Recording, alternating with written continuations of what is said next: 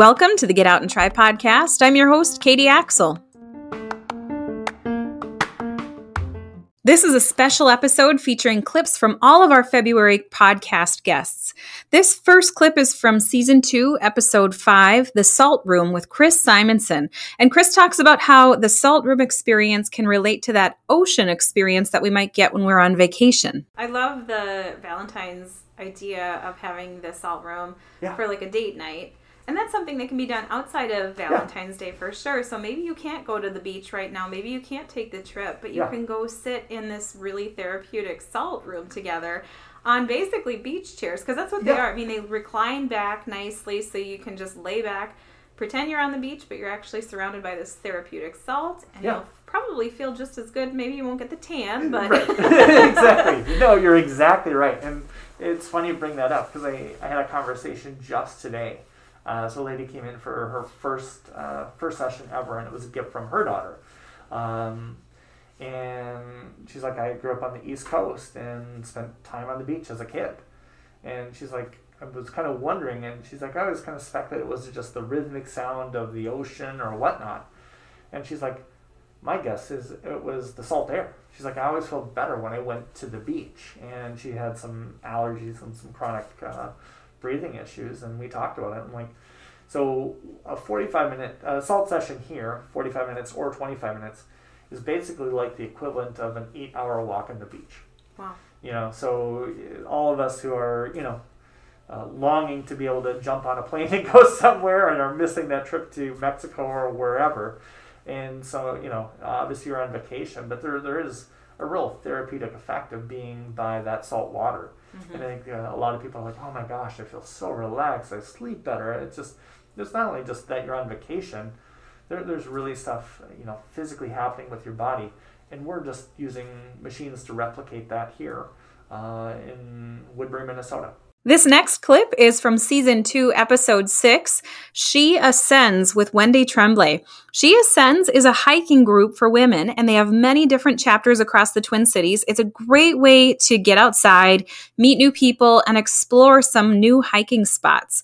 In this clip, Wendy talks about some of her favorite hiking spots. What are some of your favorite spots to hike? Well, I grew up in Lake Elmo, so I have to have, Lake Elmo Park Reserve as one of my top hikes. There's just so much to do at that park, not only with the swimming beach, which I think a lot of people are, kind of know that park for, but there's tons of hiking trails and, very easily accessible hiking trails for people who, want kind of a slower, relaxed hike. On the other end of the spectrum, Afton State Park is a great park to hike in if you are looking for a little bit more of a challenge. There's some great big hills along the bluffs in the St. Croix that people come from all over the state to really enjoy. I think the park that I'm really enjoying recently is Pine Point Regional Park, just north of Stillwater. A lot of their trails during the winter are only ski trails, but that's the park that really got me loving hiking in the winter. It's just beautiful with the big tall pines, and they have, this rolling prairie area as well. So it's a great spot if you want to bring your kids out snowshoeing too. They can snowshoe through that prairie and not disrupt any of the ski trails that are going on. So I think those are my top 3 spots that I like to hike in Washington County. Are there any do's and don'ts of hiking that you want to share? Oh, I think a big do is come prepared. Find a lightweight backpack that you can throw in an extra snack and a water bottle and, extra sunscreen or bug spray that you maybe think you don't need in the parking lot, but once you get out there, you might need. I think making sure that you know where you're going. There's some great apps out there right now, especially with the state parks, that will show you exactly where you are as you're walking, which is great. They kind of work with GPS and the state trail maps. But yeah, I think being prepared is a definite plus. And then as far as don'ts, I don't know. I think in my world of environmental education, I really try to make sure that we're very mindful of not only the people that we're hiking with, but also, the animals that we're sharing the space with, or the plants. You see a lot of areas where they might be restoring a section of the park back to prairie or oak savanna, and our presence there could be harmful to that restoration. So I just like to be mindful of where we're going and making sure that we're respectful while we're out there. This last clip is from Season 2, Episode 8, Mindful Wellness with Val Lundgren. Val came on to talk about being a Reiki practitioner, but we quickly uncovered that she has many other holistic techniques up her sleeve to help her clients in their healing. What's interesting, too, with Reiki, actually, is that it's becoming much more mainstream and utilized in hospitals. They're doing many more studies now showing that patients are having faster recovery times from surgeries.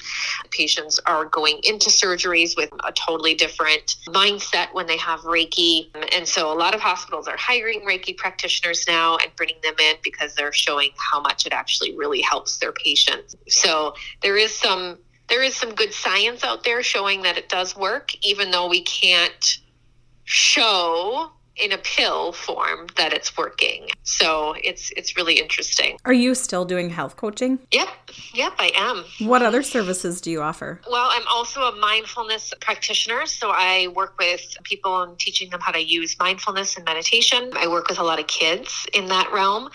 And I'm also a heart math practitioner. And heart math is all about heart coherence and doing meditations with our hearts. We've kind of discovered that actually our heart is like our third brain. We've got our brain on top of our heads. We've got a brain in our gut. But then we forget a lot that our heart connects us with so much in our body and our emotions. And if our emotions are out of balance, usually we can balance them out by connecting more with our heart. And so I am a practitioner with heart math. And what else? Geez. I have a whole list, I guess, of other different modalities that I've picked up and used along the way. Example, EFT tapping, CBT therapy, NLP practitioner, that kind of stuff. So okay, so let's back up just a second with the heart math. Yeah. So what does that look like in a session? Oh yeah. So heart math is really cool. We have a really neat monitor. So it's a heart rate monitor that we hook up to you. And this is a really awesome practice for somebody that maybe is just starting meditation, doesn't really understand meditation, having a hard time to sit still and meditate. So we hook you up to a heart rate monitor, and it gets hooked up to our computer system. And then you will see on the graphs how we breathe and what we think will affect our heart rate. And so we get into a heart coherence by a breathing technique that the Heart Math Institute developed. And so I teach a client how to do a breathing exercise to help get their heart into coherence with their whole body and start regulating their emotions that way. I hope you enjoyed this spotlight on our February podcast episodes. You can check out the full episodes on anchor.fm or anywhere you listen to your podcasts.